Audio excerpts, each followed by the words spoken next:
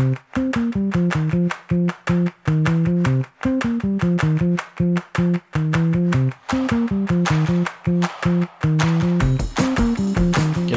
and welcome to the I Remember When podcast, a show where I, Sean, sit down with my dad Glenn as he recounts his life stories of the last 60 years.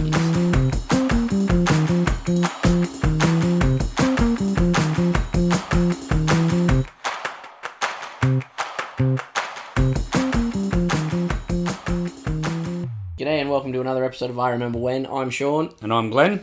Last episode we discussed the people that you were in the Army Apprentice School with. Yeah, we covered some of the people. We Not jumped, everybody, obviously. No, we jumped all over the place.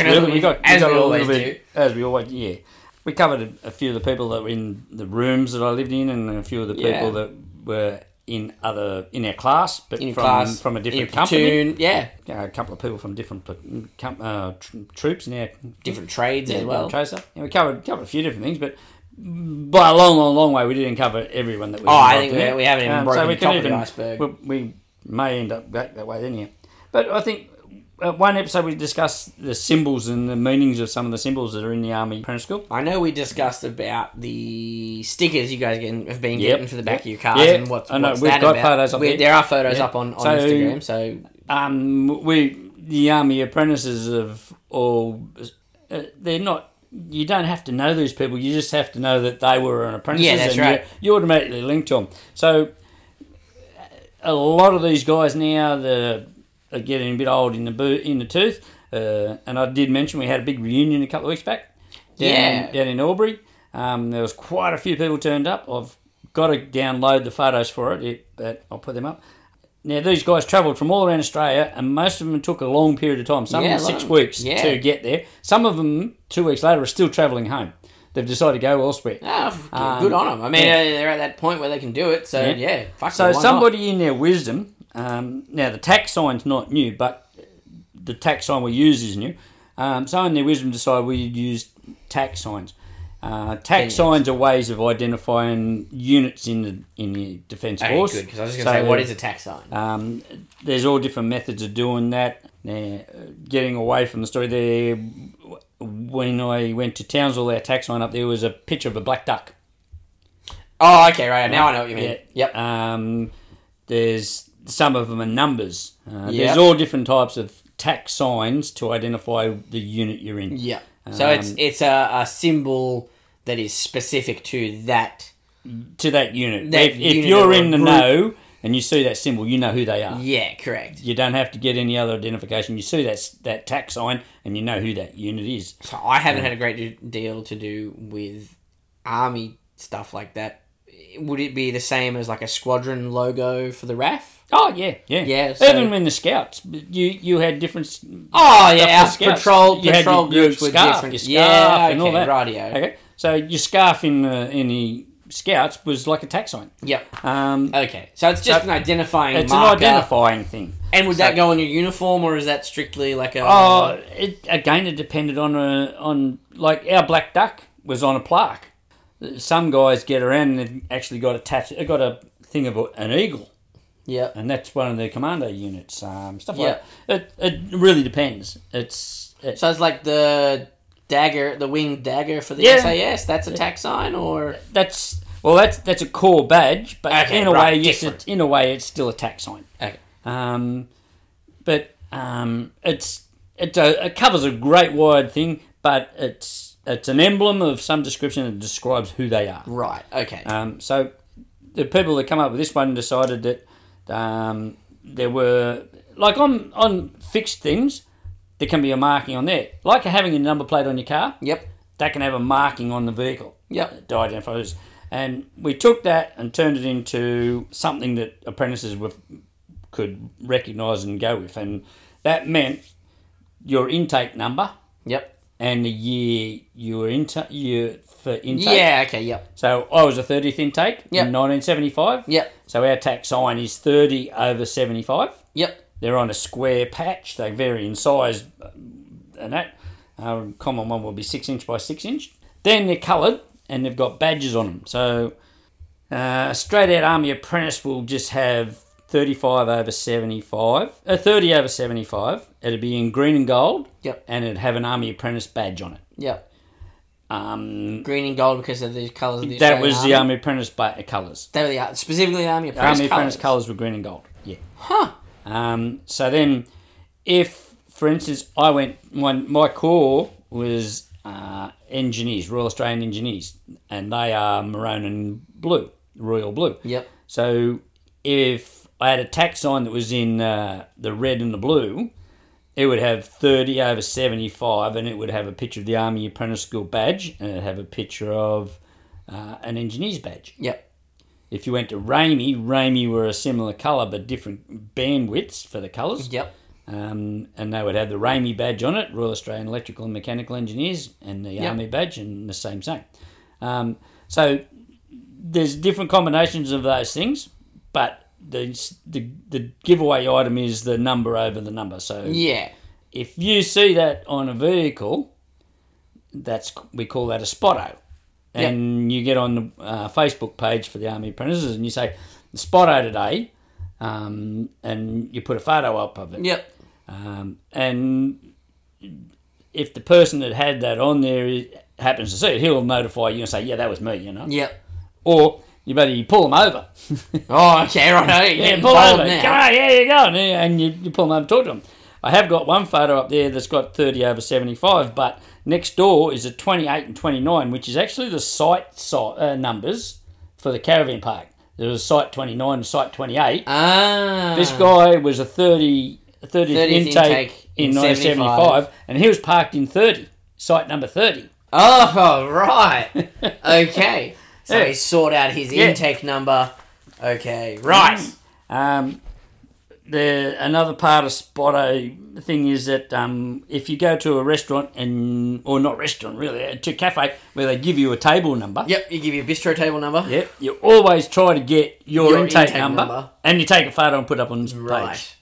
It's just a fun little game for everybody to keep in touch with each other. It's just a method that keeps everybody in touch. Now, we've got a really, really dedicated group of people run the Army Apprentice School Association.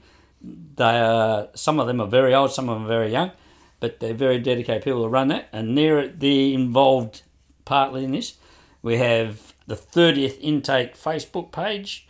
There's a bloke that's extremely dedicated to that. He runs that. He's the, whatever they call it, that runs that page. The moderator, yep. Yeah, he runs that page. So if you do anything wrong, he's the one that's going to tell you to get off or change it or fix it or delete it or whatever. And then there's a lot of other sites. If anybody does get interested in this side of the thing, you know, there's just so many places on Facebook that you can go to look up who and what the army is about. Now, I tried to get and look at a few of them. There's only a handful of them that are public. Yes, you have to apply to join most of them. Yeah. But some of them do have a visitors viewing page so you can see what it's about first. Oh, okay, radio. The Army Apprentice School Association, definitely. You can go on that site there and you can view stuff. But it does have a members login where you go in and you can find out other more detailed stuff, which normally relates to membership and stuff like that. I'm fairly certain you can get on there and look at enrolments. You can see people that... Oh, shit. You can see enrolment lists for all the years that was there. You can go to their photo album and see their photos, but you can't go to Vales and see who's died, which they have an extensive list of those that have gone. Yep. And... That's the impressive part, that they've kept track of. Well, it's almost effectively all of his. It's almost like it's our duty that if we know that one of our guys is gone, that we notify these people and they put it up. Yeah, it's almost like you have to do it. As big as it was, it's still a very close knit community of people who all shared a very similar experience. Like, you'll notice I sent you something the other day and you couldn't open it. Yeah, I'm still trying to figure out what I can do to get it. Somebody else sent it to me and it was to me specifically, and I can't open it, so I'll show you later. It tells you exactly what we're about. Yeah. It explains, and it's not talking about just apprentices, army, or anything else. It's talking about a group of people, how they bond and why. And also I read a real good thing this morning in reference to yesterday, 11th of November, of what it means to be a soldier, which I've never seen written before, and it was extremely good. I don't know whether the guy wrote it himself or whether he's just republished it, but it was extremely good. Well, if you can find that as well, we'll take both of them and we'll put them up on Instagram, and I'll make them like the pinned Yep. like pinned post. Yeah. So they're the first thing that people see when they come to the page. Yeah.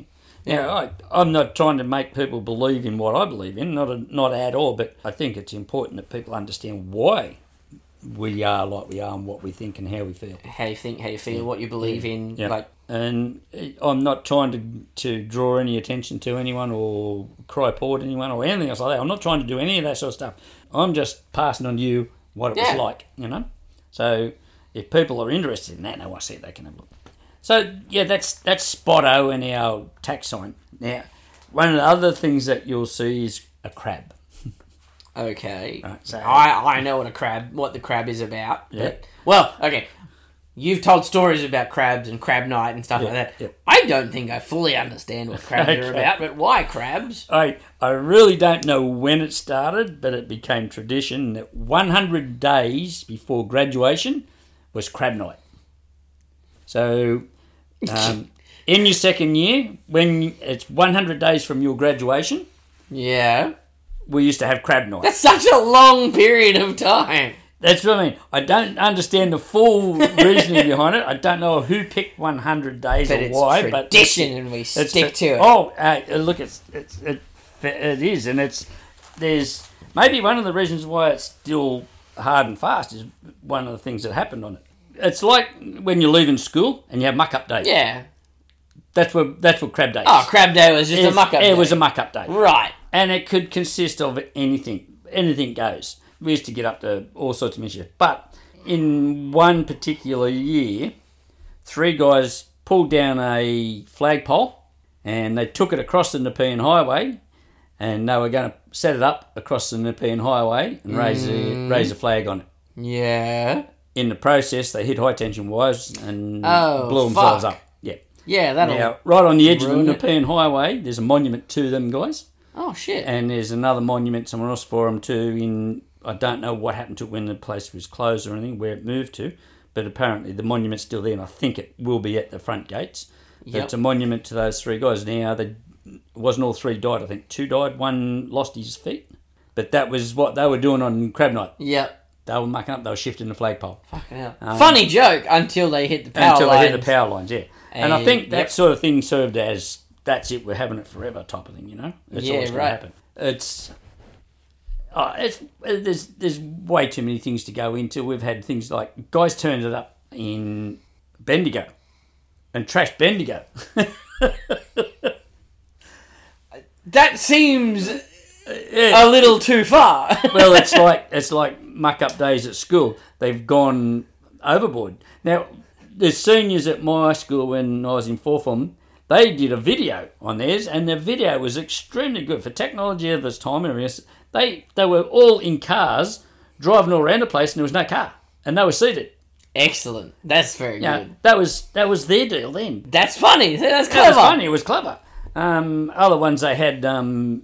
They dug a big hole down the backyard and turned it into a mud hole and took all the teachers and threw teachers in it. That was starting to overstep the mark, except found out later that the teachers had agreed to it. Okay. That's okay then. Yeah.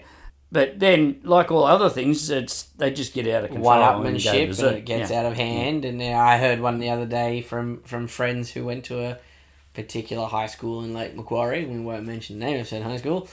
It's pretty funny in hindsight, but it's very malicious. They put manure on all of the fan blades in the classrooms. No, that's just funny. So the teachers have walked in and gone, well, it smells a bit in here, and turned the fans on and spread manure everywhere. Funny, but then someone's going to clean up the as long as we're talking about cow manure or not. Yeah. Then you get to the opposite end of the spectrum where the gag at another school was they drove their cars onto the football field and tore it to pieces. No, that's no good. That's malicious damage. That's right. There's a difference between having good, fun, clean pranks and malicious damage, and it's not funny when it's malicious damage. Yeah, when you spread cow shit around a classroom, that's the matter. Just clean it up. And you tear up the football field. That costs money to repair. A lot of money to repair. Yeah. That's too far. And that's what's happened to most of these things. They've all gone too far. Now, while nobody got hurt, it still incurred like a monetary cost to repair it. Yeah, it cost somebody. It cost somebody else money to fix. Yeah, that's right. Yeah. Yeah, so the crab night thing typically would be just a silhouette of a crab with a number in the middle. The number would be your intake year. Your intake number, yeah, okay. Your intake year or your intake number? No, your intake number, not your year, right. Just your number. So it would have been, for you, it would have been just 30. 30. Yeah, okay. A 30th crab. Now, on Facebook again, often we'll see the 30th crab or a crab with a number in it turn up. Yep. And it's all over the place. Yep. There's even, I think somewhere in Australia, there's the big crab. Yep. Somebody managed to transpose their number over Hell the top yeah. of it. In the most remote pubs in Australia, you'll find a wall somewhere in that pub that will have apprentice tax signs and crabs on it. There you go. I have seen so many outback pubs on Facebook from guys that are travelling, and there's actually the guy that produces these tax signs for us is a fabulous man that he puts an order in every month, and there's like a lot of orders every month. Excellent. Guys are actually getting an inch thick of these things, and they carry them with them, and they put them everywhere. That's cool. I can get on board with that. We used to do something similar with different stickers, but yeah. Now, just lately, this guy started producing small crab signs with your number in it. Yep. And you take a pile of them with it, and you stick it over the top of someone else's tax sign. Ooh, that's cheeky. You don't cover it up. No. You stick it on it. Yeah, that's cheeky. And to the point now where guys are doing it to tax signs on cars' vehicles. It's probably inch and a half by an inch and a half. Yeah, it doesn't cover big, up the thing, and the idea is not to cover it up. No. It's to say, hey, I've seen you. Yep, I got you. Yeah. Yes, we had a similar thing in Venturers in Scouts. We, Cardiff Scouts had their symbol was a spider web. And you can still go to heaps of scout halls around Australia, and you'll see in a corner somewhere or hidden away just a spider web. Yep. Like hand-drawn spider web. Yep. A Cardiff Venture at some point has been there and done it. Yep, I definitely understand the idea of leaving your mark behind. Well, that's another story later on about dingoes. How many babies were eaten during the process of this? Oh, she was in court when it was done on the courthouse steps at Darwin. Oh, holy shit! Okay, I made a joke. For legal reasons, this is a joke. But holy crap, really? Yeah. Oh my god. That's a long way off when I went to Darwin. Wow. Yeah. Oh, look. That's full on. That's... Because in Townsville, our mascot was a dingo. Yeah. And we had stencils that nearly everybody could get anywhere at any time. And you had to be black paint. Yep. And you used to carry the stencil around the can of black spray paint. And spray them. And you'd spray it on everything. Originally it started off, that was our tax sign for that unit. Yep. And we would spray it on our gear that was being transported. Yeah, so you so you could identify it. And then it got to spraying it on vehicles, and then it got sprayed on it. And it got to when you went away, you sprayed it on things when you were away. Else, one guy happened to be in Darwin on a work job and got a bit drunk, and he spray painted a few around. He actually hit a helicopter. Now you're not allowed to spray paint defence aircraft. No, any aircraft. No. You're not allowed to spray defence aircraft with any paint. It's a special paint. Yeah. Well, any aircraft is a special. It's a special paint. Oh, this guy has hit the helicopter up there, and the pilots went crook at him, and they said, "Now clean it off." And they gave him the right type of paint and said, "Now you can put it on." Good on him.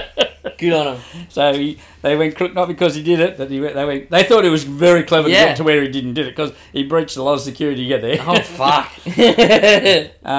Oh no, that's a big story later on. We'll come back to that one later on down the track. Yeah, Darwin, that's wild. 3 months in Darwin was like 3 years of my life. Jesus Christ. You got really crook in Darwin, didn't you? No. No? No. I thought you hit the humidity fucked you up. No. No? No, we used to play touch football at 2 o'clock in the afternoon, the hottest part of the day. Oh, fuck that. What am I thinking of? When I went to Gerald and got Kazakh there because I stabbed myself. Oh, okay. Yeah, okay, rightio. No, heat's never affected me. I love the heat. I thought the heat got... not the heat, the humidity. Specifically, the humidity fucked you up. I love the heat and the humidity. I love it. Oh, fuck that. Yeah, I love it. Oh, there you go. Yeah, so they're a little bit of background into our symbols, our tax signs and symbols and stuff like that. And so, the reason I mention this now is, one, because they exist, and two, because people will see them. You will not travel around Australia and not see them. You will see them. It's a case now, if anybody's listening to this, is going to start seeing them more and more frequently, because you'll spot one and you'll start looking out for them. I'm sure people have been to RSLs and seen all the plaques. Yep. That's the origins, and the plaques exist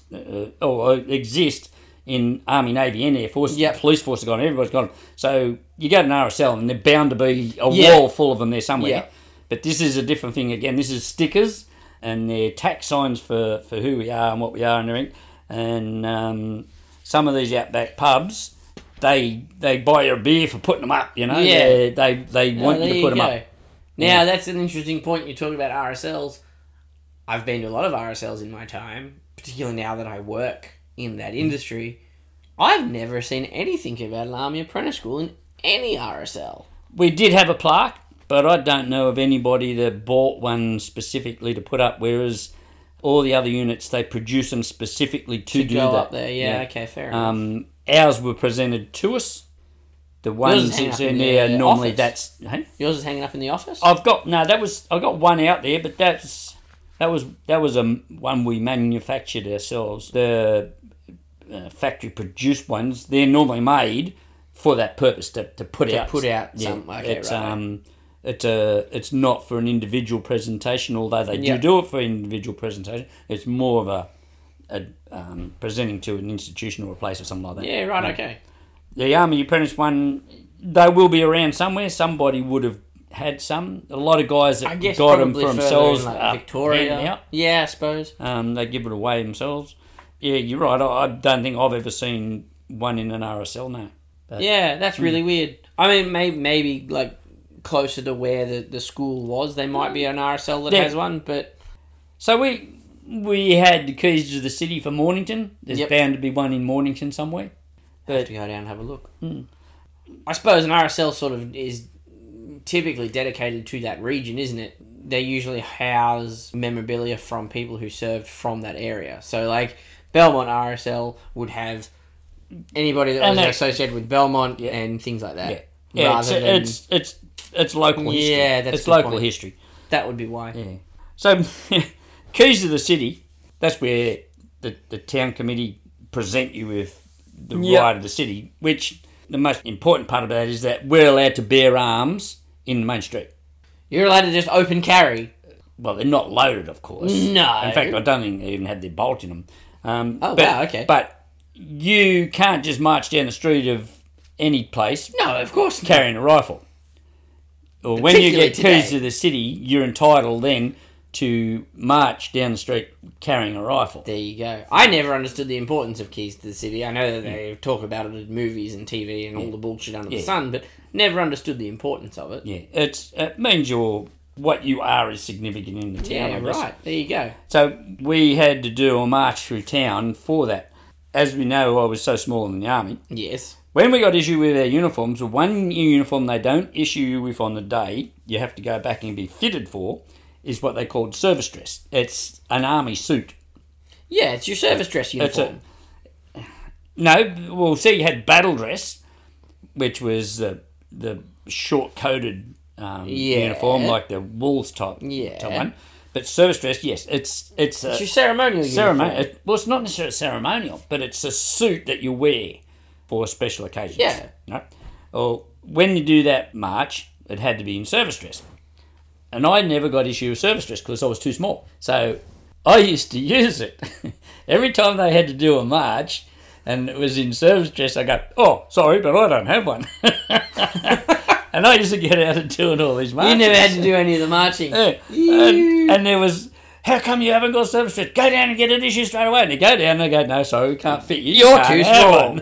It's pretty much, they don't like you look like a shitbag in course. service dress. Of course. They don't care if you look like a shitbag in any other uniforms, but they don't want you looking like a shitbag. Because that is the outward-facing example of the unit. Now, I'll put a photo up of me in my polyester uniform. Yep. Now, that was one that you march in ceremonial parades as well. And I look like a bag of shit because that was the smallest they had. It was still too big for you. Of course. I had a great coat that I couldn't wear. We still have that great coat. We've still got that great coat several times. And I can't fit in it now. No, you can't. Yeah. But back then, it was like, because they're stiff and hard, I could stand it up and walk in and walk out.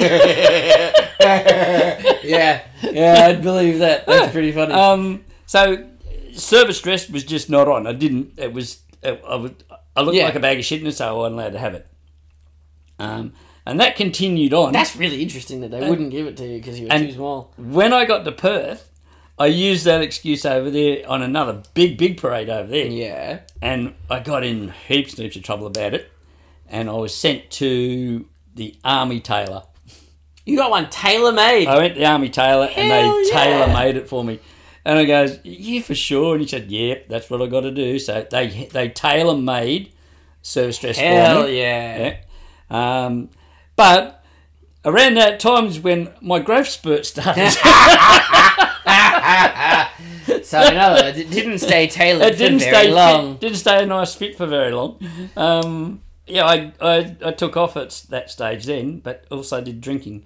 Yeah, right, okay. So this is now at a point where you're out of the Army Apprentice School? This is a long time later. Okay. But the significance was that I got out of doing this march through Mornington. For a long time, by the sounds of it, yeah. Even to the point where I was getting out of funeral parades, doing funerals. Yeah, right. Until the squadron sergeant major said, no, that's it. He said, you just wear pollies and you're a hat bearer. So hat bearer stands. Yeah. And when the camouflage party or the funeral, the coffin bearers, they march past you and they just stack their hats on top of yours. Yep. On top of it.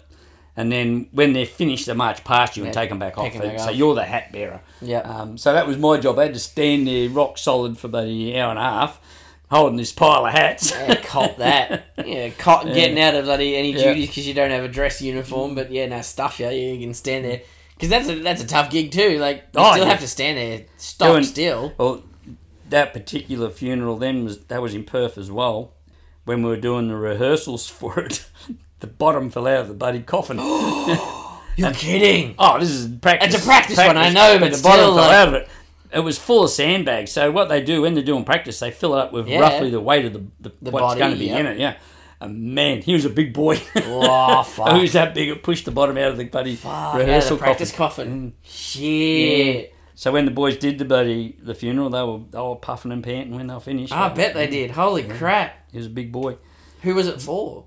We weren't ever to know. We Really? No, we didn't. We weren't to know all that. You never did a funeral for someone you knew. Oh no, of course not. So we were never to know who was in the coffin. There you go. That's interesting. Yeah. All we knew was he'd been brought from Queensland and he was being buried in Perth. Of course, we saw his family, but they meant nothing to us. Yeah, they meant nothing to you. Yeah, but sure. Wow. Okay. Because, I mean, they don't give military funerals to just anybody who was obviously somebody. Oh, no. He was considered killed on duty. Oh, okay. Yeah. Shit. Yeah, he was considered to have been killed on duty. Yeah, it wasn't something special. Those sort of funerals went on a fair bit. Oh, okay. There you go. Not killed in action funerals, FYI. No. Just military funerals in general. Yeah. You're not talking... Not a lot of people died in action during that time period, I'm assuming. No, not at that. Not then. No. This guy turned out in the end. We found out that he'd actually committed suicide. Oh fuck! Yeah. Okay, there you go. And to save face for the family, he was killed on duty. Yeah. Accidental misfire. Yeah, so we did. Not only we do all our rehearsals all the time for our graduation parade. Part of our practice for the graduation parade was to do these other parades. Yeah, correct. Because everything else other than that was rehearsal. Yep. We would go out and do... We marched through Perth a few times, and through Melbourne a few times, but not me. Yeah, because you didn't have a uniform. So what did you do for when it come to graduation? You just wore pollies? Well, the graduation parade for pollies was pollies. Oh, okay. Graduation service for the end of the year, that was pollies. That was in pollies. Okay. Some of the stupid things we did. Yeah. I told you about sending the guy into the Frankston fishing pier to get fish farts. Yep. So we decided to go in there one day. I had the car, and I think 4 of us piled in the car, and we went into the pier there. And for some unknown reason, we decided to go out the end of the pier, and there was a big derrick at the end of it. It's fairly high, and I put on a crash helmet and climbed to the top of it. And I stood on the top of that, and I'm screaming at the 3 other guys on the bottom, "If you try to get me down, I'm gonna jump." Why? So, why? Just because we could. It makes no sense. So we ended up with this huge crowd of people. Or watching this stupid turd stand at the top of this thing, shouting if you try and get. I sort of had this thing about climbing up stuff. Yeah, apparently. There's everybody doing that. The night that we went to the pitches, the buddy fell over in the middle of the road on drunk. First time I ever had a drink, the buddy fell over in the middle of the road and holding up cars. Another time we went into Frankston, it was night time. So I was sitting on the windowsill of the driver's side, and I got my hands out the window on the roof of the thing, waving to all the cars. And another guy was operating the bloody pedals, and the third guy was turning the steering wheel. Oh, God. Just driving down the road. Menaces to society. Waving to everyone. People couldn't see what was going on because everyone's below the dash except for me. I'm You're hanging out the top. Yeah. Went to, there's a place down there at Mount Dramana. There's a chairlift. Yeah. We just go down and get on the chairlift and go up and down the chairlift now. Well, one day, I took my car down there and we're going to have a race up and back. So, as soon as someone got on the chairlift and took off, and take off, and I raced them up the road to the top of the hill, try and beat them to the top of the hill. And usually it was about a draw. By the time you got up there, yeah. This is a pretty steep, windy road and everything else. And then I raced them coming back down. And about 2/3 of the way down, we had no brakes. Holy shit. What did you do to stop? Let me guess. You used a log at the end of the road. No, we just like used... the old days. No, just used the gears. Oh, far out. And slowed down. Your poor gearbox. Oh, there was no way... It was... Because it was an old Valiant Land, it only had just the old hydraulic brakes. It didn't have power assisted or anything like that. And the brakes got that hot going down the hill. Yeah, it didn't work anymore, yeah. They had no brakes. Far out. No, you're talking about using gears to slow down. One of the guys I used to do rovers with, you remember Big Tall Andrew? Yep. Yeah. When he was learning to drive, they were on their way to a scout event and his dad decided that he was going to do a driving lesson during this time. So it's Andrew in the driver's seat, his dad in the passenger seat teaching him to drive, and in the back of the car was a chocolate block full of scouts. They were driving down the freeway at 110 because he was doing it illegally. He was doing it illegally. He was practicing. I don't think he'd hit 110 at that point. He was told he could change up a gear to get to his 110. Yeah. But he missed the gear and put it down. So all of a sudden... All the scouts are in the front. Well, it gets better. Fucking revved the freak out of me. He went from 4th to 3rd. So, and then Doc's gone, what the fuck have you done? What's going on? And Andrew panicked and fucking grabbed the gear stick and just pulled back on it. Into second. Fucking near put pistons through the engine block. Everybody in the back's ended up in the front. They've just gone from doing like 100 down to 40 in the space of no time at all. On the freeway, so it's chocolate block full of cars behind him. Oh, Jesus. And nearly just rode off an entire car of scouts. Emergency stopping. I wasn't involved in that one. That was before my time. But yeah, I've been told that one a couple of times. When we went anywhere, we used to stay on a bus as apprentices. At times we went in trucks, but if it wasn't like going tactical type of thing, if we were just going out, we'd go in a bus. It was easier to get that many guys around in a bus than it was in a truck. Got more in a bus. And the buses used to be driven by old civilian drivers. Oh. Yeah, they were civilians driving the old army buses. At times you got army guys driving them, but when you had a bulk move like that, they had every vehicle out. You know, trucks would be out carting gear and the bus would be carting the apprentices and people. Someone was making a noise in the back of this bus, and the old guys turned around and just yelled out and told us all to fucking shut up. I can't fucking hear the engine revving. Because he used to drive, a lot of old guys used to drive by ear. A lot of old guys drove by ear. There's no tacho in the bus. And and they would drive and they would listen to the... That tells you your revs. Yeah. They would listen to the engines. And listen to the engine. So everyone's going, room. Okay. You guys are scumbags for doing it. It's his fault for telling you that's what he was doing. Oh, shit. fable of the story is never tell an apprentice not to do something. Yeah, never tell a bunch of kids not to do something. We were on a bus. We will do it anyhow. We were on a bus coming home from a dragon skin one year, taking us from the campground to the train station, and it was a long drive. Like it was an hour and a half at minimum, and we decided that the bus trip was boring, so we decided to sing songs. And being, between the ages of 14 and 18, we don't know a lot of words to a lot of songs. So we were all over the shop. I think we sang Foot Rock Flats, we sang Bohemian Rhapsody, but it was only ever like the first couple of seconds of it, until we got to 99 bottles of beer. Oh, Jesus. We did all 99 bottles. And then we're like, well, shit, we'll have to do it again. Oh. And then the bus driver turned and said, don't you dare, I'll pull the bus over if you start again. And so we did. And he pulled the bus over. Yep. Yeah. That is the most boring song I know. That's mind numbing. We had a good run of on a different trip. We had a good run of 99 bottles of beer, but instead of you take it down and you put it back up, and there's 99 bottles of beer on the wall. Still there. And you just keep cycling over on the 99 bottles. And that went for a long time too, until the driver said enough's enough. Yeah. No way. Yeah. There's so much more to tell about the Army Apprentice School. I've got to Absolutely.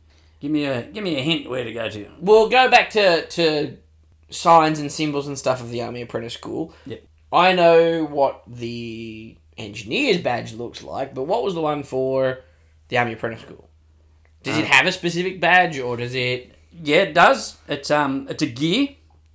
Gear, like a gear, okay. A gear, big round gear with cross swords through it. Yep. Crown on the top, and it's to represent trades.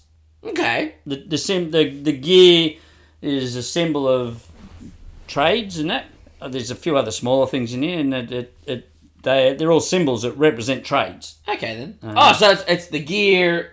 Gear wheel is the main body. Yep. And then there's other symbols cross swords through it, and there's other little tiny symbols on them that represent all the other trades. Yeah, that's very clever. That's cool. gear. Okay. The gear wheel, like it's not a rifle because it's not about rifles. Yeah, correct. It's not horses. It's nothing else. Yep. It's a gear wheel which represents trade. Yep. And the cross swords means defence force. Defence force, yeah, because the cross swords is one that's common through a lot of them. Yeah, the cross swords is defence force. Yeah, correct. Because I've never seen that one before, now that I think about it. I've only ever seen... Yes, you have. It's on the back of my truck. Oh, I have. Yeah, okay, fair enough. That, but like as a kid, I remember seeing like the engineer one you've got with your 22... Was that 22 company or 22... 22 construction squadron. Yeah. I remember seeing that one all the time because it was in the house. But well, 22 construction squadron was a part of engineers. Okay. Engineers has got a badge. Okay. Rainey has a badge. Yep. Catering Corps has a badge. Signals has a badge. There's badges for the cause. There's badges for the cause, but then there's breakdowns of course. So 22 Construction Squadron was a part of 22. At the time in engineers, there was construction squadrons, there was engineer squadrons, engineers being field engineers, not any technical. There was signals at one stage was part of engineers, but I don't think it was anymore. Signals was a part of engineering? Yeah. Okay. And then inside all those things, you've had plant operators, you had field engineers, you had tradesmen, you had clerical staff. Inside engineers themselves, there's a whole pile of stuff. A whole heap of other stuff as well. There was another side branch of it too called regional engineers. They were the ones that organised all construction work throughout the army establishment. So anything that had to be contracted out or anything that needed to be built or anything else like that. Right, okay. There's and in any of those, there's a lot of little branches of all of it.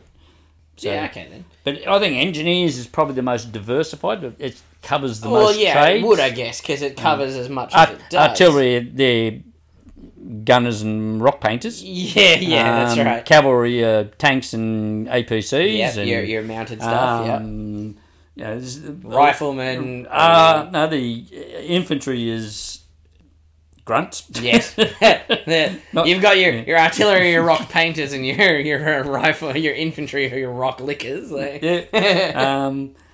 So, engineers is probably got the biggest diversification of Yeah, trades. okay, right, You can go into that, and you could even be a well borer. You could specifically a well borer. That's a specific job. Yeah. I suppose. I mean, you've got to dig. Yeah, you got to dig a well whenever you make camp. Well, it's not they bore it. They had a magnificent well borer. They had all the other minor rigs and stuff like that, but pretty much when they got the big new truck, all the old stuff just got put into hibernation. Yeah. This thing could do all of that. Did it all. By the time they set one of those old ones up, this bloody big thing could travel to where it had to go and bore these holes. It was Robert White. I forget the name of the truck now, but it was just 3 initials. But it was a huge, big 8-wheel drive truck. Yep. It had a V16 motor in it. Oh, shit. It had a V12 motor drove the well borer. Holy shit. That's a powerhouse. Yeah.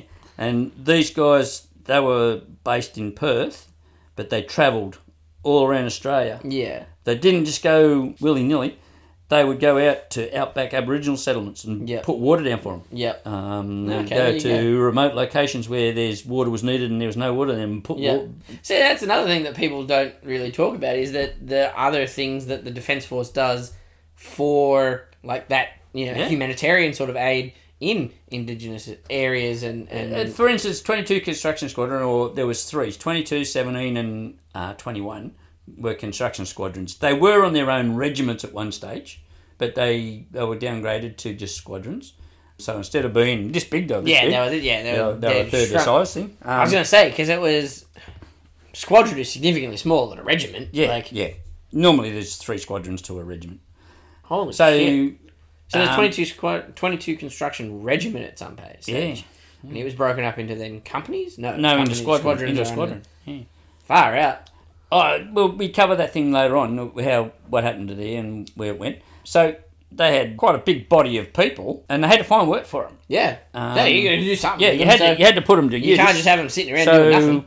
Especially construction squadrons where they were meant to build things, field engineers, they built bridges and blow them up. Yeah. The other ones went and built something. For instance, we went to Darwin and did a job in Darwin building things. We went to Geraldton and built something. To Puckapunyal and or something. Yeah. We would travel around to different places and build stuff. But also they would get tasks like going to some place and rebuild something, or that would be. These are the guys who get shipped off to places like Timor to rebuild places in Timor or after hurricanes. Once you leave the country, it's a different thing again. This is like going to an Aboriginal settlement in the outback where they've got no ablutions, no toilet blocks or anything like that, and build it for them. Yeah, that's right. And in a way, I guess it was probably kept quiet, because if we have a natural disaster, to get the military to go and assist is a big deal. It's a huge deal, yeah, correct. And sometimes it doesn't even get approved. Yeah, well, I mean, you look at what happened during COVID and the bullshit that people had to jump through to get the military involved in to help that. Yeah. Now, and we had we had family members who were involved in that and the blockade of Victoria. The bullshit that they had to jump through to get that set up. Yep. I got my own theories behind all that thing, and I got my own opinions of that sort of thing, and I think I'm sort of like valid in what I say.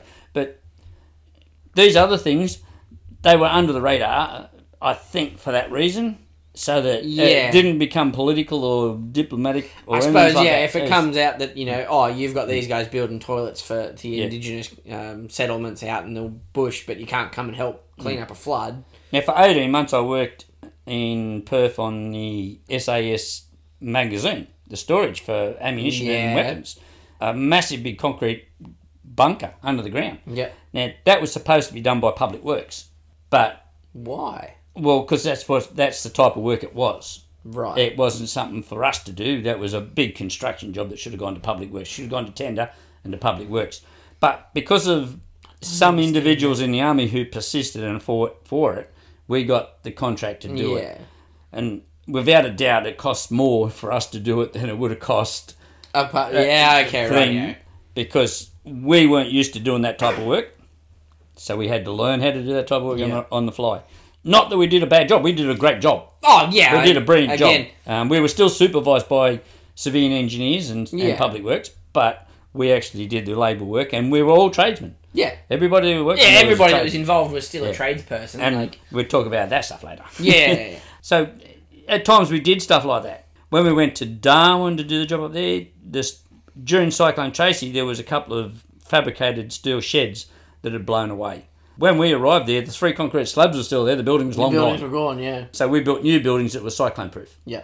And we had to work in conjunction with Lysart and engineers to develop a method of building these things so they're cyclone-proof. And it was quite technical, and we spent 3 months up there and did that. That's interesting that was when you did it. After Cyclone Tracy. Well, it was a long time after Cyclone Tracy. It's just it took that long for it to get round to the point where the army decided to rebuild those sheds. Well, not only that, but it was a case of it took that sort of time frame before things were being built post-cyclone to be built cyclone-proof. Well, because there was nothing there that didn't matter.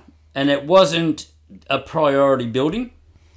The buildings weren't... I mean in general, like that area of Australia in general... Oh, look, again, there's a lot of things that occurred in that part of because Australia. I was a tradesman and everything else. When we were in Darwin, I looked around at construction that was up there. I do it wherever I go. I look at the construction. Yeah, absolutely. But I paid particular attention up there and looked at the way they built their houses up there for cyclone proofing, and it was because I had some background on Cyclone Tracy. A sergeant I knew, he worked up there during it, told me all about it, and. The one thing that surprised me was there was a fridge in the side of a concrete water tank, and he told me what to look out for. And on the way from the airport out to the barracks, we drove past this thing, and fucking sure as shit, there was a hole in this concrete tank with a fridge in it, way, way, way up in the air. Fucking hell. So poor Darwin has copped a hiding in his lifetime. Yeah. And when we get to Darwin, we'll talk about that and the book that we're reading now. Yes, we have just finished reading a book about the bombing of Darwin. We'll cover that one. I'm very interested to hear your opinions on that. Yeah. That was... Yeah. I just need a little bit more time to read that book, and we'll discuss that book. We might actually just do a whole episode on that book. Yeah. That's mind-blowing, that thing. Oh, fuck. Yeah. That really did my head in that book. Yep. So, as apprentices, our apprenticeship consisted of theory work. Yep. And basically that was our main part, because when we go to Sydney we do the practical part. So for 2 years we were doing theory work, which included building models of things. We built a classroom. I've got photos of that too. I'll put up. The classroom we built was where they nailed me to the scaffold. Yeah. We built a garage. Now there was married quarters over there, and every year each class involved in there built a garage at the married quarters because they never had one. Oh. So the job would be to go around there and build a garage, for as the part of that house. And so the houses were already established. The houses were already established. Yeah. They were built long time ago. They were originals, but they never ever had garages. So part of our training every year, the 2 first year classes would go and build a garage. Yeah. So there'd be 2 more new garages at this place over there. All exactly the same. All identical. Of course. I'm just trying to think. Married. There'd obviously be quite a number of married quarters. Yeah, there's available. I've got an aerial photo that we will put up. I think I might have already put it in there, but it's very hard to tell. Yeah, right. Okay. Unless we can get the right format up on the photo and that, it's hard to zoom in. Instagram's a pain right for format. If you don't conform to their format, it's going to look like garbage. It's got to zoom in on it to see, because. Even I get surprised when I looked at it from the air. There's a couple of spots there. I'm going, oh, hang on. That was part of the apprentice school. When you take that into the shape of the whole place, shit, it was huge. Yeah. It's a suburb. I'm getting a feeling for how big this place was. It's a whole suburb. My comprehension of the Army Apprentice School it was completely wrong. Doing this as my understanding of what this was and how big it was and the what was involved in it. Is just, I was completely wrong. Yep. Very wrong. And that's being somebody who's grown up listening to you talk about it my entire life. Yeah. Something I noticed when I was looking at this picture was the creek that runs through the place. Yeah. And when we did the cross country and we had to jump into the coal one there, it was fairly deep and fairly wide. Yet, probably 400, 500 metres up there, it was nowhere near as big a stream.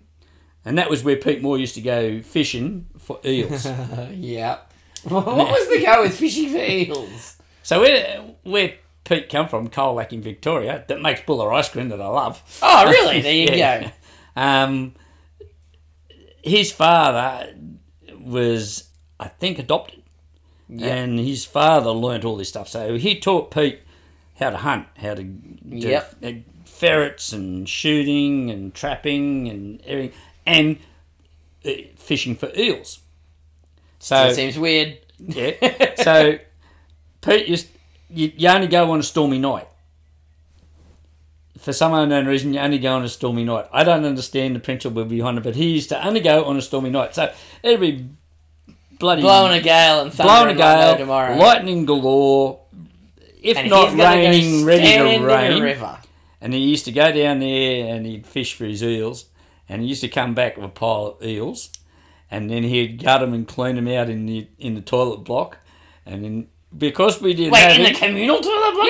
Yeah. And because we didn't have anything to cook them on, he used to use a hexamine stove, which is just a little... It's a little tablet burner stove. Oh my God. And the steel canteen that comes with your water bottle thing. And he'd be out there with condensed butter and buddy cooking up these bloody eels and eating them on his own out in there. And he can fucking have that. That's disgusting. So when you go from the inside of our building to the toilet block, you used to go through one single hung door. Yeah. And that would be the little hallway then with the two dongers off there. And then you go for a set of double doors to the toilet block. And there was a walkway through there to go outside. And then there was another doors that went into the toilet. Into the shower block. Now, they'd all be shut. Yeah, because it used to fucking stink. And he would be out there on his own. He's catching fucking mud eels, cooking them up over a hexy stove. Fucking Jesus. Yeah. And in the meantime, we would go down and break in down at the mess and we'd cook up 5 or 6 loaves of bread on the toaster. Why? We're hungry. 5 or 6 loaves of bread. Well, you didn't do it for one, you did it for everybody, because once somebody realised that everybody turned up, and then the next day you'd face the consequences of breaking into the mess, toasting 5 loaves of bread and stealing all the condensed butter. Yes. What's her breakfast? Certainly fucking not toast. They used to have these massive great big toasters to do a loaf of bread to go. And at one stage there we even had the continuous ones. Yep. And you just keep loading it up. You keep spitting it out. Those continuous toasters are wild. We got a couple of those at different scout halls. Those things are great. We never ever broke into the kitchen part. The kitchen is a holy sanctuary. You didn't have to break into it. It was open. It was just the Baie Marie servery area that it was a U-shape. You didn't have to go, but we never went in there. We only took what we could find on the other side. Yep. And normally that would be condensed butter on the table, and sometimes you might find the jam and some other condiments. Because all the tables in the mess, they seated 10 people. There was 4 down each side and 1 on each end. 1 on each end, yep. And they all had exactly the same condiments. There'd be sugar bowls, there'd be tomato sauce, barbecue sauce. There was always mint sauce. Always. There might be something else missing, but there was always mint sauce. Mint sauce only goes on lamb. How often were you eating lamb? Well, maybe that's why there was always mint sauce. You never had anything. Nobody ever used it. But of all the condiments, that table that seats 4 down side, it's fairly long table. The condiments being on a big line right the way down the middle of the table. So if you were at one end and needed something that was at the other end, did you have duplicates of it, or was it no, just that one line of stuff? But every table had exactly the same, and somebody, and they would have been civilians doing that, would go down, change the tablecloth, and then put this line of stuff, of shit down the middle of it, including the lamb sauce, mint sauce, the mint sauce that you don't need because you're not having lamb. So, for some unknown reason, sheets were the same size as tablecloths. Same material, same size. They're just using sheets for your tablecloth. Because sometimes you would notice that you had a sheet as your tablecloth. Yuck. I'm assuming they've all been washed, but still. They've all been in the commercial laundry and all that. They all go into one big machine, they all come out and they just go, right, half there and half there. We're sitting at tea one night and one of the guys goes, "Oh, fuck, that's a cum stain." I was going to say, I didn't want to say anything, but yes, that's... That was the first thing that ran through my head. That's how we discovered we were using bed sheets for tablecloths. Yuck. That's fucked up. Oh, yeah. Oh, shit. So something we just a little bit touched on, but we didn't carry on. Getting punished. CB. Confined to barracks. Oh, okay, right. So CB, confined to barracks. Right. Confined to barracks. So confined to barracks would be 14 days CB and a $40 fine. 2 weeks. Yeah. Now, And a little more than 2 weeks. A little less than 2 weeks. That was the maximum.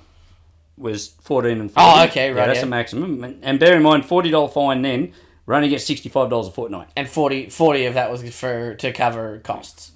No, sorry. $65 of what we were earning was going to that. And right. It was, I think we're around 125. Around 120. Might be wrong there. A month? A fortnight. A fortnight. Yeah. Wow. But I know more than half went in R&Q. Yeah, it went into your housing and your food and your... So our first pay we got down there was $15, and I think that was close to a fortnight's pay then. Yeah. $15, because when we got paid the next time, $65 disappeared for R&Q. Yep. And there wasn't much more than that left over. Yeah. Now, one thing you could do in the army was you make an allotment. The army would automatically take money out of your pay. Oh, and pay. Yeah. So... salary sacrifice. No. Kind of. No. So if you were trying to save money or you're trying to pay something off, mine, it was paying off my car, so I had an automatic allotment that went to the bank to pay. And the army would transfer that to the bank and everything. I had nothing, didn't have to worry about it whatsoever. Yep. So I got the bright idea, if they're going to fine me $40 and I've got an allotment, they can't touch me allotments. So if I allot all my pay, they can't take any money. Turns out there's a maximum you can allot for that exact reason. Yep. You had to have money left in. You had to be paid cash in case you got fined. And they didn't mind doing pay plans to pay off your debt. There's somebody else that had the genius idea that you had, and they worked it out. So I got more than my share of confined to barracks throughout my period of time in the army. It doesn't surprise me. Now, after confined to barracks, there is, on severe occasions, used to go to jail, army jail. Oh, wow, okay. And I never knew one person that did. He was an army apprentice, and he was a real big farm boy, and the sergeant we had at that time was scared of him. Yeah. And he deliberately had him locked up for 1 day, 24 hours. Okay. Yeah. Yep, it was just to put the wind up him. This sergeant was genuinely scared of his size. And it's the only way How big was he? He was 6 foot something tall, but he was a farm boy. Yeah, right, so he was built. He used to not drive the D8 bulldozer around the farm, he used to carry it around and plough behind it. Do you know what a Morse tapered drill is? Nope. A Morse tapered drill, you put a drill bit in it, but it doesn't have a chuck or anything, it's a tapered thing, and the bit fits in, and the more you drill, the tighter the chuck is, because it's pushed and tapered in. Yeah, right, okay. Typically for driving big drill bits. Yep. I've seen guys try to operate that, and it's jammed, and they've spun around on it, and the righto's just held it, and away it goes. It just goes through, it doesn't... He was a very, very strong boy. And meek and mild as anything, but had a bad temper once he cracked it, and it took a lot. Okay, so he managed his temper well, but when it did go off, he went off like a rocket. He told us a story of working on his father's farm, driving the D8. Yeah. That's how they ploughed the field, with the D8. They towed the plough. It was that big a plough, towed it with the D8.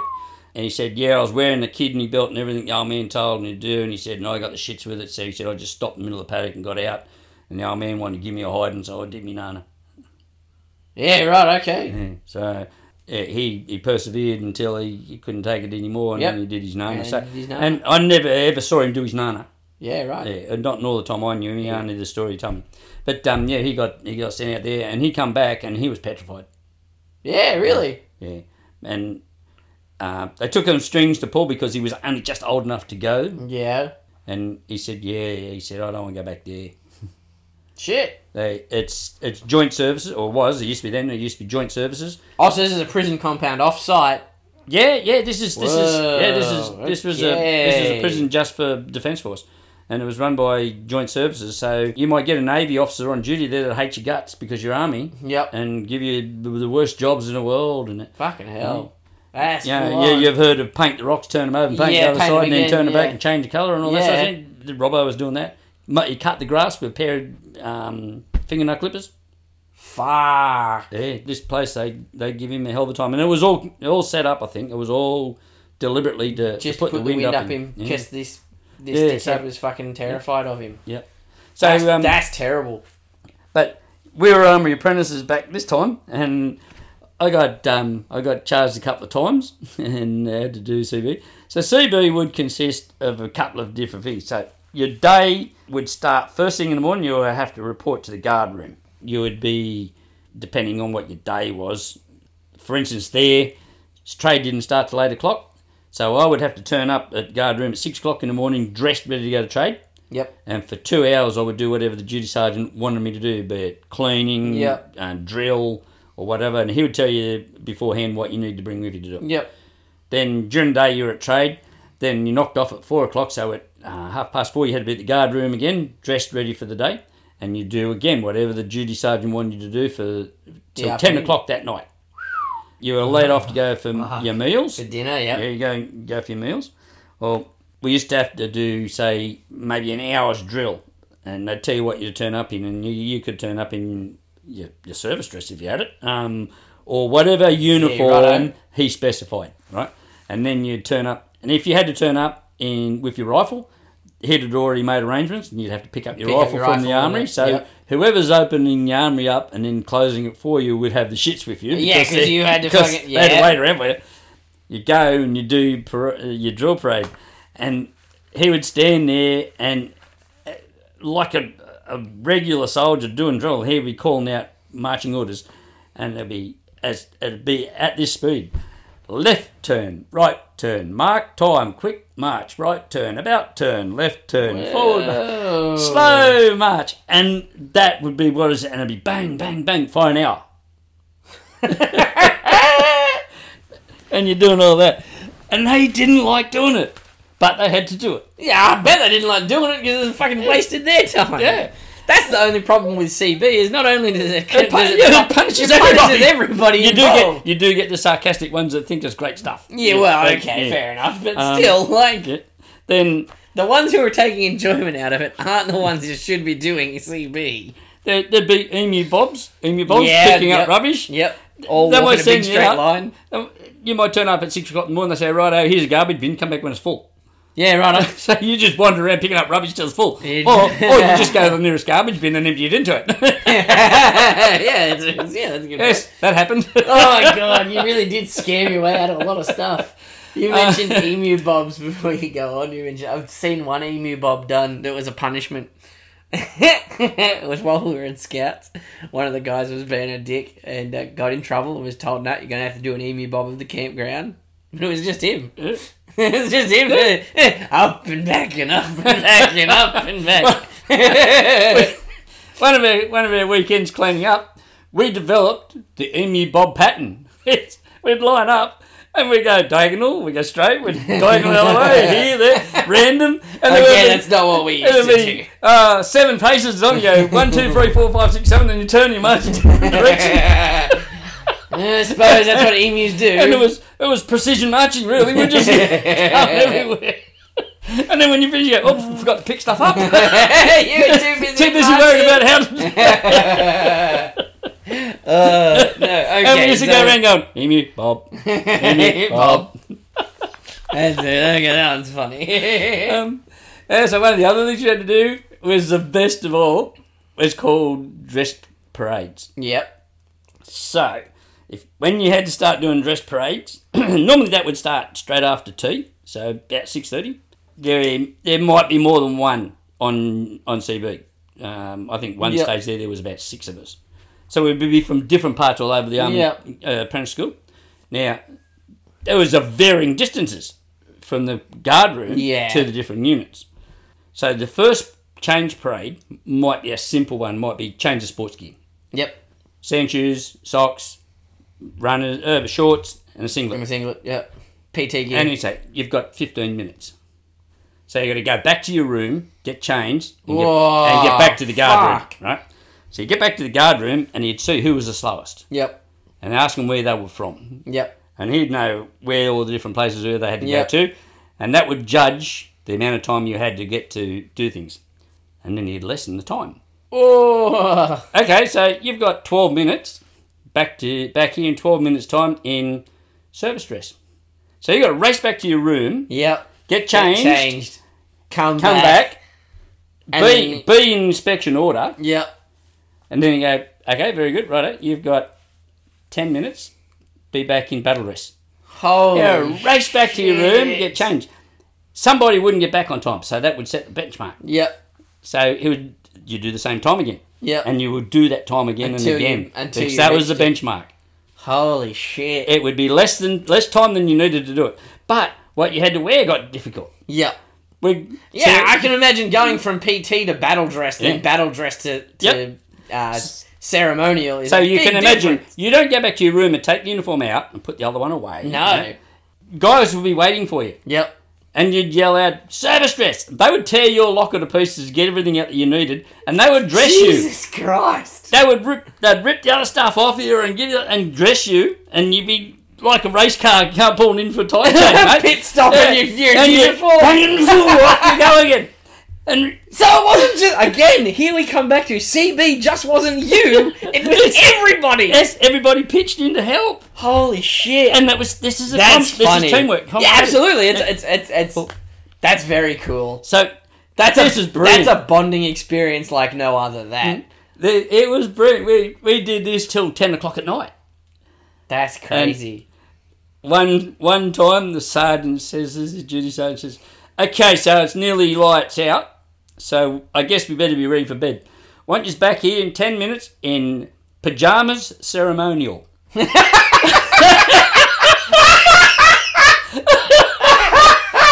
no such a thing as pyjamas ceremonial. Pyjamas ceremonial. So we sprints back to the room, and I'm running up to my room, and the guy said, what is this time? Pyjamas ceremonial. Everything just went dead quiet. What the fuck are you on about? I arrived back at the guard room with black belt polished brass, spit polished boots, pyjamas, and a tie.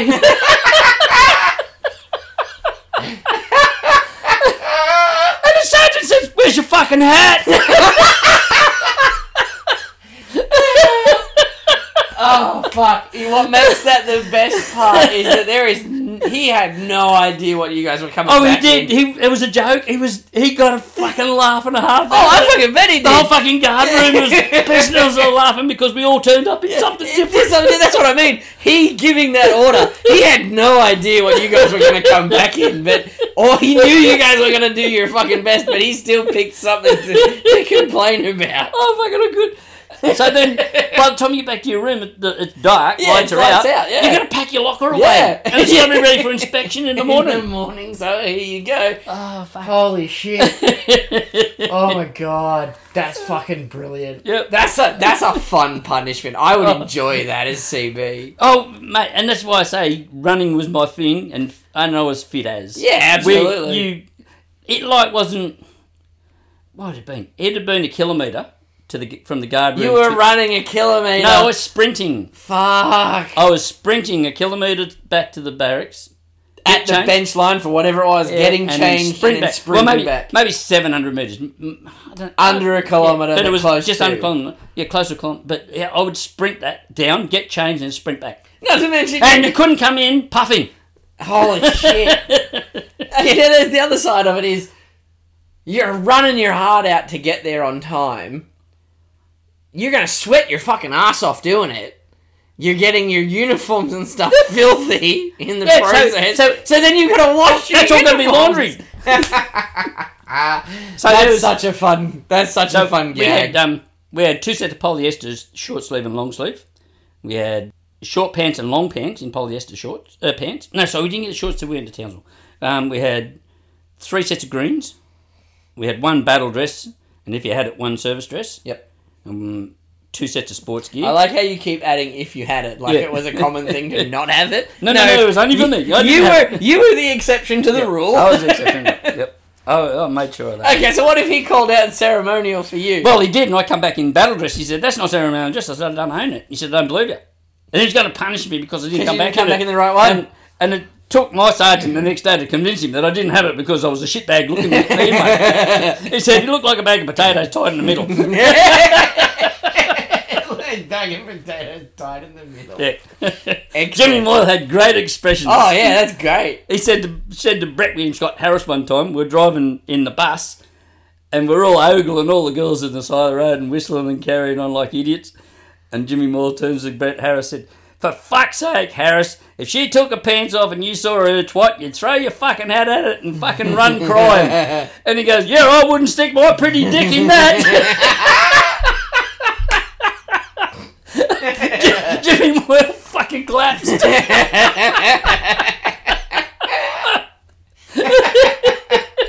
Oh, Christ. He thought he'd come out with a fucking number 10 and he got one come up. back with a fucking 20. Yeah, he fucking one-upped him something shocking. I wouldn't stick my pretty thing in that. Oh, shit.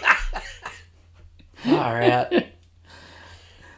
Anyway, let's call that one there because it's getting fucking hot in this room. Yes, it is, yeah. Our sound room doesn't have air conditioning. No, it doesn't. What have we done? Yeah, we're coming into summer and we've picked very poorly on this one. We need to readjust this. We'll have to work this one out. We'll have to come up with an alternate plan. But I'm starting to struggle to come up with stories for the apprentice school now, so I think when we come back we might move on to something. Yeah, right. I'm sure we can always come back. Absolutely, I'm quite confident that we'll be moving backwards and forwards. It's just suffice to say that 2 years at the Army Apprentice School was amazing. Yeah, it really does sound it. Like, yeah. There is things. We haven't talked about going to Canungra. We talked a bit about Canungra. Did we talk? How much did we talk about? Oh, we did. No, we covered Canungra. We covered Canungra and going to the... I was just thinking then, the flight is a big thing during my career. But yeah, we've covered flying. I want to talk about other things like what your teachers were like. I want to talk about things like other exercises you guys went on. We can cover off more holidays that you did during that time frame. We didn't do a lot of. The only other thing I can think we did like exercise type stuff was to go to Sale in Victoria. We spent a few days there doing some work for the local town. We pulled down an old mine head. Oh. And the mine head was made of 16-inch by 16-inch Oregon beams that were too long for a semi-trailer. Yeah, right. Semi-trailer. What did you do with them? We don't know. They went off. They were taken down for somebody. Whoever organised it wanted the timber. Yeah, fair enough. So our job was to pull it down as apprentices, and we bush camped there and pulled it down and then went back home. And I couldn't even tell you what Sale looks like. Fair enough. Yeah. So that and Canungra, and I don't think we did anything else. I know, and I can't talk about it because I didn't go, but on one of our school holiday things, we had the opportunity, if we wanted, to go to Tasmania. There was, I think, about a dozen or so guys chose to go on it. So Army Adventure Training, we used to call it, did a trip all around Tasmania. Yep. East Coast and West Coast. All through the whole thing. So they travelled as Army, as soldiers through that area. So they camped Army style. They used Army vehicles and travelled and went to wild and wacky places and that. Yep. Didn't do the touristy scene and travelled all around Tasmania for 2 years, and that was all paid for. Yeah, right. Yeah. Cool. So that was trip across on the ferry. Yep. Trip back on the ferry. They're driving all around the place. So those things were available when you couldn't get home because it was considered unfair that guys that lived in Western Australia had to go home. Yeah, that's right. If it was Christmas holidays, now, so only once a year you're entitled to travel. The other 2 times you weren't entitled to travel. You found your own way. Yep. They would do things like put you on buses because it was bulk transport and take you to the nearest capital city. Yep. But after that, it was your problem. But if you were going on Christmas holidays, they not only paid you to go home, you got paid travel time as well. Yeah. Yeah. This is where the infamous travel. Yeah, so this is where I used to milk the thing. Yeah. I had 3 months Christmas holiday one year. Okay, I want to talk about that. Was that during the apprentice? That wasn't during the apprentice school, no. No. That was a while away. Yeah, that was another scam. 3 months. Okay, so I know of the day's travel for leave scam. It just so happened that my next of kin always lived the furthest place in Australia than where I was Correct. Based in Townsville? Yeah, no, nearest kin is in Perth. Yeah, exactly. Yep. And that entitled me to 9 days each way travel. And by sitting down with a calendar and correct public holidays marked on it, yep, bearing in mind state boundaries, yes, and sitting down with a very good company clerk and plotting it, you could maximise that out. And I got for 20 days leave. You got 3 months. I got 3 months. Holy shit! Fuck. That was my best coup ever. Yeah, that's fucking brilliant. 3 months leave for 20 days off. Far out. That's a dream. That is. And that all started because that company clerk was such a good guy. He was a staff sergeant. I put my leave application in and he took one look and he said, "Oh, fuck." He said, "Nobody's ever taught you, have they?" I said, "Taught me what?" He said, "Oh, sit down." So we sat down and he showed me how to rig it. How to rig it, yeah. And that wasn't that one. That wasn't the one I got. No. He showed me what to do. And from then on, I would spend hours and hours and hours plotting it. Yeah. Things like if you got 4 days travel time and you elected to start your leave on Friday, Saturday, Sunday would be counted as travel time. Yeah, that's right. So you always start. So always start your travel, your holidays on the Monday, then you get Monday, Tuesday, Wednesday, Thursday is travel time. Yep. Friday's 1 day out of 20. Yep. Then you get Saturday, Sunday off, and then and then you pick all your public holidays. Yep. And you line everything up, and you can get blocks of time off. At the correct calendar years, you can get there huge blocks was off. Extra public holidays involved. Fuck yeah. Yeah. I remember it was only a few years ago, Easter and Anzac Day all just happened to line up that I took 3 days off work and got 2 weeks holiday. Yeah, exactly. For the exact same reason. Exactly. Yeah. Your public holidays. I do it all the time. When it comes to Easter, like we go to Melbourne every year for the comedy festival, and you line everything all up so that your minimum number of days off gets you the maximum amount of time away. Yeah. Yeah, fuck yeah. And anyway, just for those listening, Sean's mentioned dragon skin quite a few times. Dragon skin is a scouting adventure. So it is, yes. We can explain that later, but just so you know now, it's a scouting thing that they do. Yep. It's 4 days over Easter, and it's some of the best fun I ever had in scouting. Yeah, because kids are looking after kids. Yeah, it's probably dangerous, but, whatever. There's adult supervision. Well, there's some minimal adult. Some of the adults are still kids themselves. Yeah. All right, people, thank you very much if you're listening. We'll see you next time. Thank you. Bye. If you want to get in touch with us, we have an email address. It's irememberwhenpodcast@gmail.com. And if you want to see the pictures that we keep talking about that we upload, we have an Instagram. It's irememberwhenpodcast on Instagram. See you next time.